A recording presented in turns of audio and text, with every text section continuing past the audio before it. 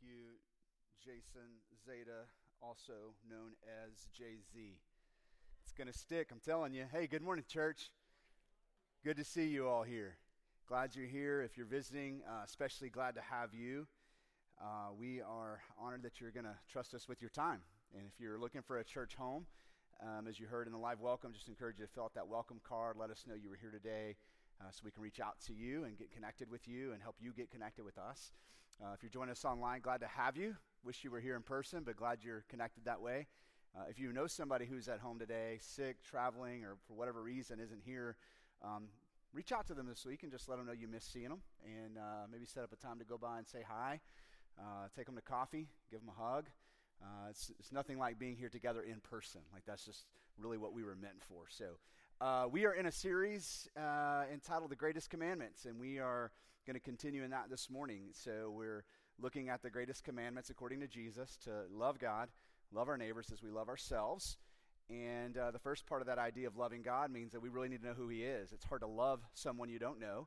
And so throughout this first part of the series, we're spending 7 weeks looking at who is God. And the first couple of weeks, really just super high level, who is God as a divine being. And as we go along through these 7 weeks, we're kind of moving from who is God to what is God like. And today, we're going to begin to talk about what is he like to be with. What is it truly like to be in the presence of this God who is holy, who is Father, Son, and Spirit, who was and is to come, all these high-level views of who God is. Well, what's it like being with him? What is it like to be in his presence, to pray to him, and to hear from him? And so we're going to be in 1 John chapter 4. We're just going to make it through a few verses, but just a little taste test. We're actually coming back starting in early summer. We're going to go through 1 John word by word, verse by verse. And so we'll actually come back to this passage somewhere around September, October. But we're going to hit a few verses here this morning. And so this begins with a really important word. I'll start in verses 7 and 8. Let's read this together. Verse 7 starts with the word beloved. And this is the second time just in this chapter this has shown up. Actually, the first word of this chapter in verse 1 is beloved. Beloved, let us love one another. For love is from God, and whoever loves has been born of God and knows God. Anyone who does not love does not know God, because God is love. Now, those two verses really outline everything we're going to talk about this morning, starting with this identity marker for you, the church, us, the church. We're called the beloved, okay? And so as John lays that language out, he is making sure that we understand he is writing this letter to those who are already loved. So he's not telling you what you need to do if you want to get God's love. He's not showing you all the boxes you need to check in your daily routine to make sure you stay in the love of God. He is making sure that you and I understand before we did anything to reciprocate, before we did anything to even ask for, God first loved us. That you and I, as the church, we are already loved by God. We are the beloved. And so after that, he says then here, let us love one another. So there's going to be this connection between we who are already loved are being now called to, and I would say even more than that, commissioned to love one another. Those who have already received God's love are now commissioned to take that love and share it with, bend it out towards those around us. Beloved, love one another. The very next phrase says this, and this is where we're starting to get into the identity of who God is. He says this, for love is from God. And this word, this language being used here is really describing God as the source of love. The word translates come out of or to source from inside of. So whatever love is, and we'll get to a definition of love in a minute, whatever love is, it comes from a specific source. and that source is God himself. Okay, so God is not just one of many sources of love, but he is the source of love. I want you to think about that. There has been, if that is true, there has been no love had in the history of the world that didn't first come from God. Like there's one well, if you will, to go to find love, and that is the well of God's heart. Love is from God. It comes out of God. It's sourced from inside of God. But then he makes another statement here about our identity. He says, anyone who does not love does not know God. And the phrase before that, whoever loves has been born of God and knows God. So he puts it in kind of a really simple equation, if you will. How do you know if you are saved? How do you know if you've been born of God? He says, I'll tell you this way. Like, anyone who knows God loves. That's how you know. But I'll tell you something else. Anyone who doesn't love doesn't know God. Now, there's some kind of soul check in that, isn't there? Some pause to stop and go, wait a second. I've been wearing the t-shirt. I've been showing up to church. I've got my favorite, worship station dialed in on Spotify. I'm doing all the things that would mark me as a Christian, yet what I just read was this, that if I'm not actually loving others, John's like saying, hey, bro, you don't know God. And the flip side of that is you can't know God and not love. And so there's definitely a moment here where all of us need to just stop and pause and think about the weight of those words. As John lays this out, it's all aiming at this one phrase, because God is love. That is a monumental phrase. It actually shows up twice in this chapter, so we know that John didn't make a grammatic mistake as he was writing this out. It's not like he meant to say God is loving. That's how a lot of us think of God. He is loving, and that means something, but that's not what he says. He says God is love. And then later on in verse 16, he will reiterate it with the same language, God is love. So think about the difference. If we just say God is loving, we're talking about one of his attributes, right? We're talking about what God is like. He's loving among many other things, and that's true. You can look at how God interacts with his people in the Bible and go, he's a really loving God.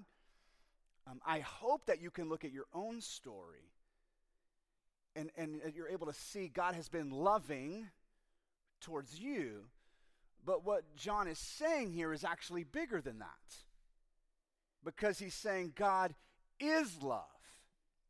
And there are very few phrases like that in the Bible. Deuteronomy 6 says that God is one. In John chapter 4, we read that God is spirit. And then later on, or in 1 John chapter 1, God is light. Beyond that, we don't get a whole lot of God is phrases. You with me? You will get phrases that describe him as being kind and gracious and merciful and all-knowing and all-powerful, but specific phrases in the Bible that mark God this way, this is unique. God is love. So here's what I want you to think of. God is love, this phrase, is a definitive statement about God's nature and his essence. Love is not just an attribute that God possesses, but is central to his very being. Love is intrinsic in God's character, and everything he does, listen to this, is rooted in love. Because love is not just an attribute that he does sometimes, God is love. That means that everything he does is rooted in love. All actions of God, even those we might not immediately understand as loving, come from a place of love, because God cannot act contrary to his nature. If God is love, everything he does is loving. Even those things in the moment that don't immediately feel like love. I want you to think about that. God has never done anything unloving towards you. I've got some pain in my story. I don't know about you. And I've had some moments where I tried to hold God accountable for that pain and brought my anger to him. Why is this happening to me? Why me? And whatever was going on did not feel loving at all. But what John just said is that everything God does is loving because God is love. I'll just give you a personal example, and I'll say this. I have not been able to reconcile every pain in my life with the love of God. There will be some things that when I see him face to face, I'm going to be like, yeah, can you help me with this one? Like, I know I got up in front of the church and said, you are love, and everything you do is loving, but I can't see it in this moment. Can you help me see it? But one example from my own story, one of the most painful things that I've experienced so far in life was a father who went to prison when I was 5. My parents got divorced, and so therefore I was raised by a single mom. And I didn't know much about this man who I called Dad. I had a few fragmented kind of postcard memories from which I drew this portrait of a hero who I admired and who was larger than life. But he wasn't around. He was in prison. And so I can remember, 3rd grade, 4th grade, my prayer life had a lot of anger in it. Like, why isn't my dad in my life, God?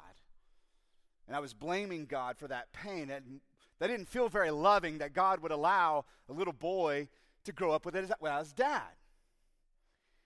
It wasn't until probably, my dad passed away around 8 years ago.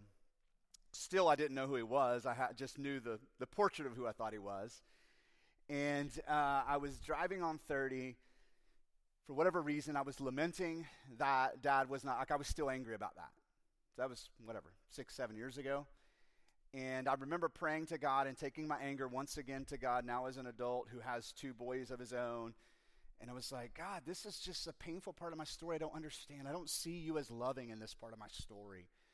And I've had very few audible moments with God or moments with God where like I know I heard his voice, and this was one of them. And God in a moment allowed me to see what he rescued me from by not allowing me to grow up in the home with that man. And I still didn't know the whole story, just God in his tenderness and his kindness said, Jason, I actually rescued you from something that would have been horrific. Fast forward a few years later, I started doing some family research and trying to get to know my story better. And in that, who was this guy who I called Dad, and came to learn that my dad was a very violent criminal. Like, it was a very gracious and kind thing that God did, taking that man out of my home. And I was able to see that as an expression of God's love. Now, that doesn't mean that I've been able to reconcile everything that has been painful or that has lacked understanding. So I don't want you to leave here today going, okay, I've got to be able to connect God's love to everything. But here's what I would say. We can start with this foundational truth. If God is love, then everything he does is loving. Even the things that don't make sense to me in the moment. And there will be a day where he will reconcile your story in a way that you're able to see him as a loving father. The fullness of who he is. We'll pick this back up in verse 9. And now we're going to work towards a definition of love. That's important. We just said that God is love and everything he does is loving. But in the world we live in, what does that mean? Right? Like, go try to find a definition of love on X, formerly known as Twitter, or on Facebook or on social media, and it's like you're going to find the definition of love is growing broader and broader by the minute and becoming more and more vague by the minute. And so in this same passage, John is going to define love for us. In the next 2 verses, he has twice he will say, in this is love. And so you could read it as, this is love. So verse 9 says, in this, the love of God was made manifest among us, that God sent his only Son into the world so that we might live through him. In this is love. Not that we have loved God, but that he loved us and sent his Son to be the propitiation for our sins. So John is laying out a definition of love. It's actually the second time he does this in this particular letter. In the previous chapter, somewhere around verse 16, he does the same thing. This is love. So John really wants you and I to understand what not just biblical love is, but what true love is, which is described for us in the Bible. When he says God is love, he's saying, but this is what love is. And so here, what does he say to us? The first phrase he says, in this, the love of God was made manifest among us, visible. So if you want to know what love is, he's going to say, hey, there's a visible expression of this. There's a video reel of what love looks like. And here it is. Here's the video. God sent his only Son into the world that we might live through him. So something about Jesus, the Son, leaving the right hand of the Father, incarnating into our world, taking on our skin, our flesh, our humanity, and walking among us. But not only that, what Jesus did through his death and resurrection, that you and I might have life, that is what love looks like. If you want to watch the movie that defines love, that's the movie. That's the video reel. God sent his Son into the world that you and I might have life. And then the second phrase, in this is love, verse 10, not that we have loved God, but that he loved us and sent his Son to be the propitiation for our sins. If that word propitiation is tripping you up, it's okay. It's the way the ESV translation is going to translate the Greek word that describes Jesus as a substitute sacrifice. It's a big word. We don't use that in any other setting, propitiation, but that's what that means. Jesus took your place on the cross as a sacrifice, that he was the propitiation for your sins. He atoned for, he paid for your sins and my sins. He took our place. But if we back up, what is John saying around this definition of love? He first says this is what love looks like. It looks like a loving father sending his Son into the world for our benefit. That's what love looks like. God the Father sending his Son into the world for our benefit. That's what love looks like. And the second thing is this: God initiated this. This is really important. God took the first step towards you.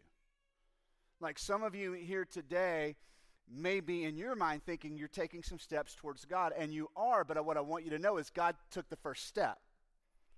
And that you're going to find that if you meet him, he has been moving towards you before you move towards him. Not that we have loved God, but that he loved us. God initiated a relationship with us by sending his Son to take our place on the cross. And John's saying, you want to know what love looks like? That's what love looks like. I'm going to give you some examples from the scriptures of what love looks like according to John, and then I'm going to give us a definition of love to work from.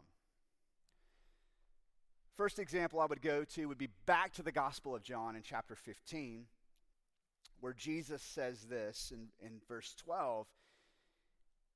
He says, "This is my commandment, that you love one another as I have loved you." That keeps coming up, doesn't it? What's the greatest commandment? Love God, love others. If you know God, you're going to love others.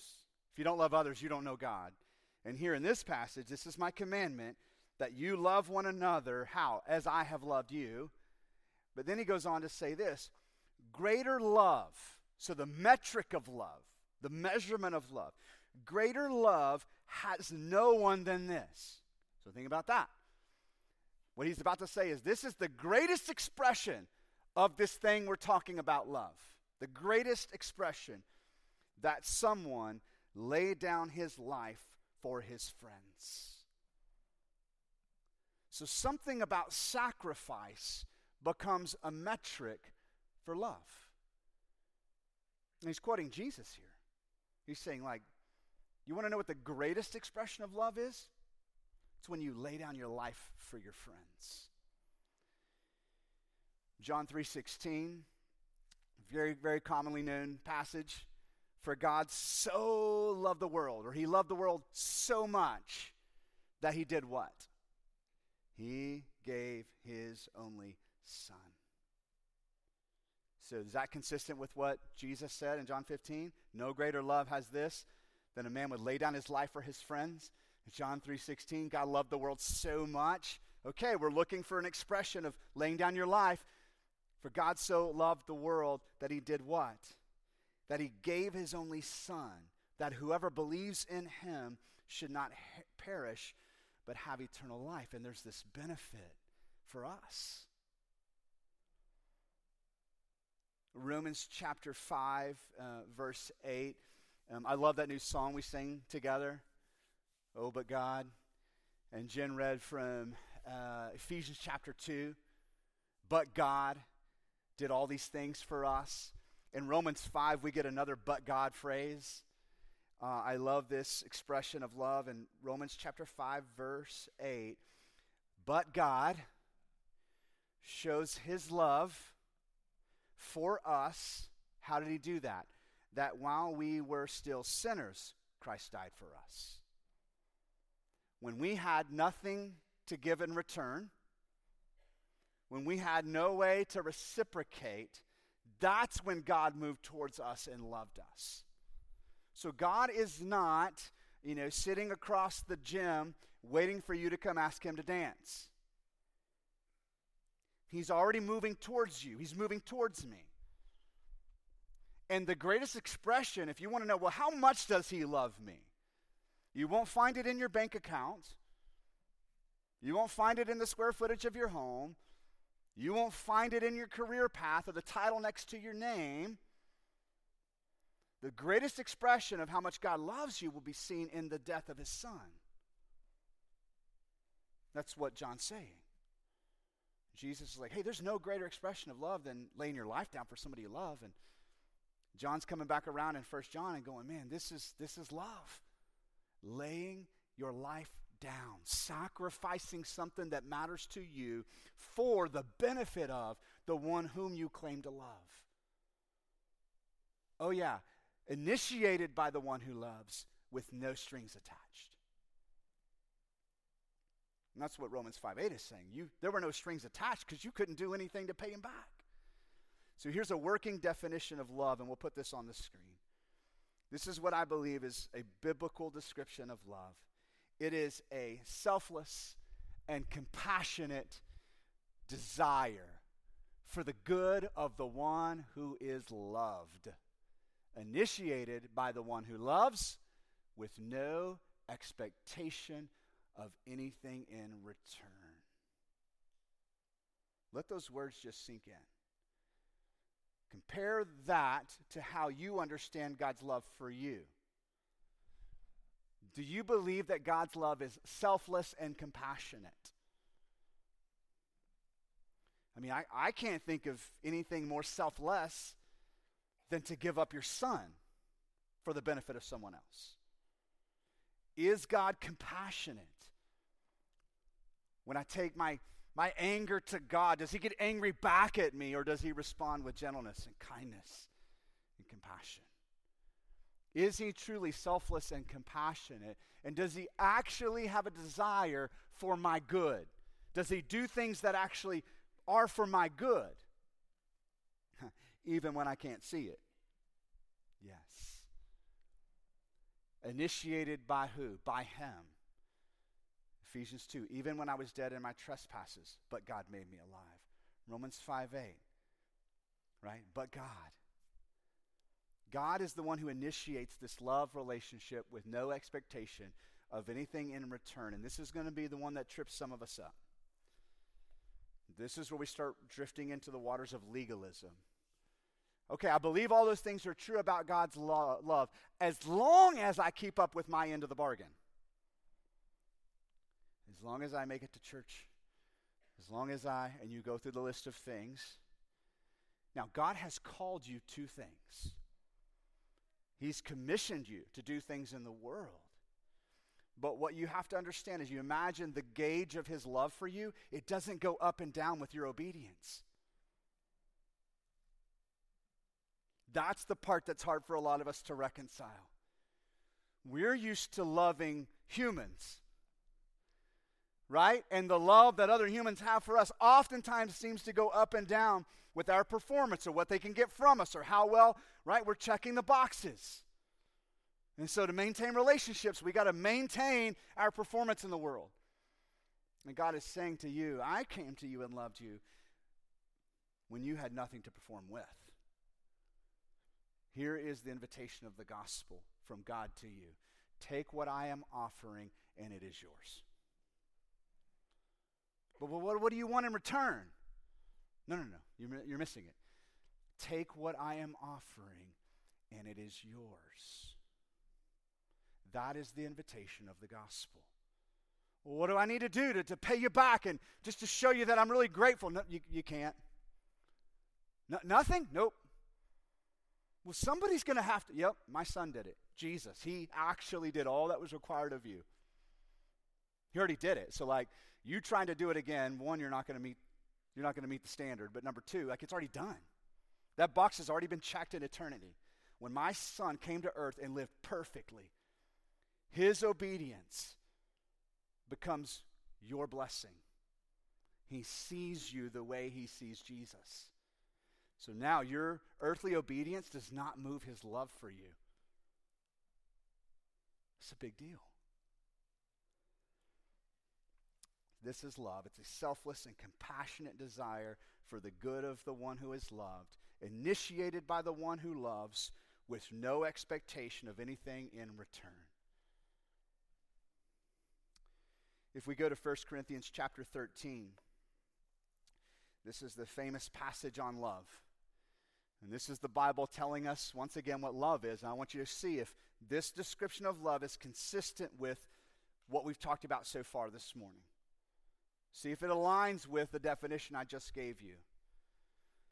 Love is patient and kind. Love does not envy or boast. It is not arrogant or rude. It does not insist on its own way. It is not irritable or resentful. It does not rejoice at wrongdoing, but rejoices with the truth. Love bears all things, believes all things, hopes all things, endures all things. Love never ends. Love is sourced in God. It comes from him. God is love. Everything he does is loving. Everything he does is loving.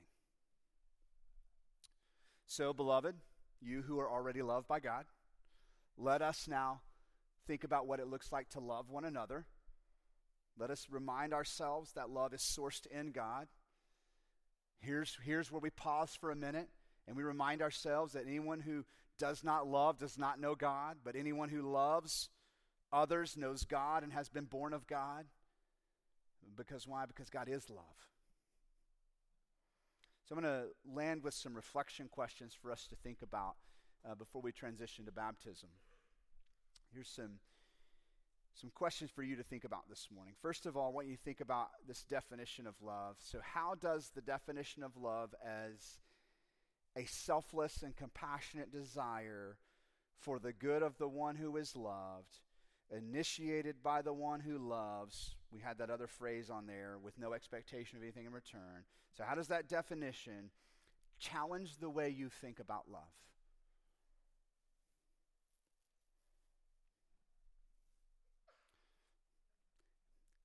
How does it challenge the way you love? A few more questions to think about. How have you experienced this kind of love in your own story? So I just gave you an example from my story, but where does this kind of love show up in your story? Whether you're 6 years old or 106 years old, if God is love, everything he's done has been loving, this kind of love has shown up in your story.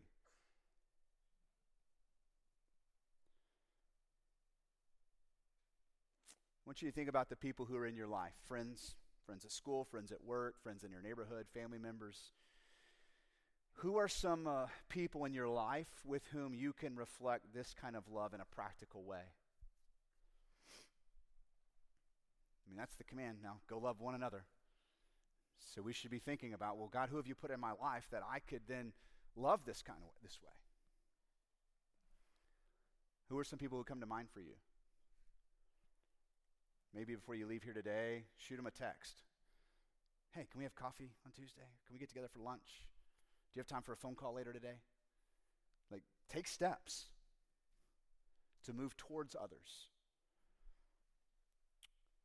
And then, along those same lines, what steps could you take this week to treat others in a way that reflects the love you have experienced from God? What would this look like to show our children this kind of love?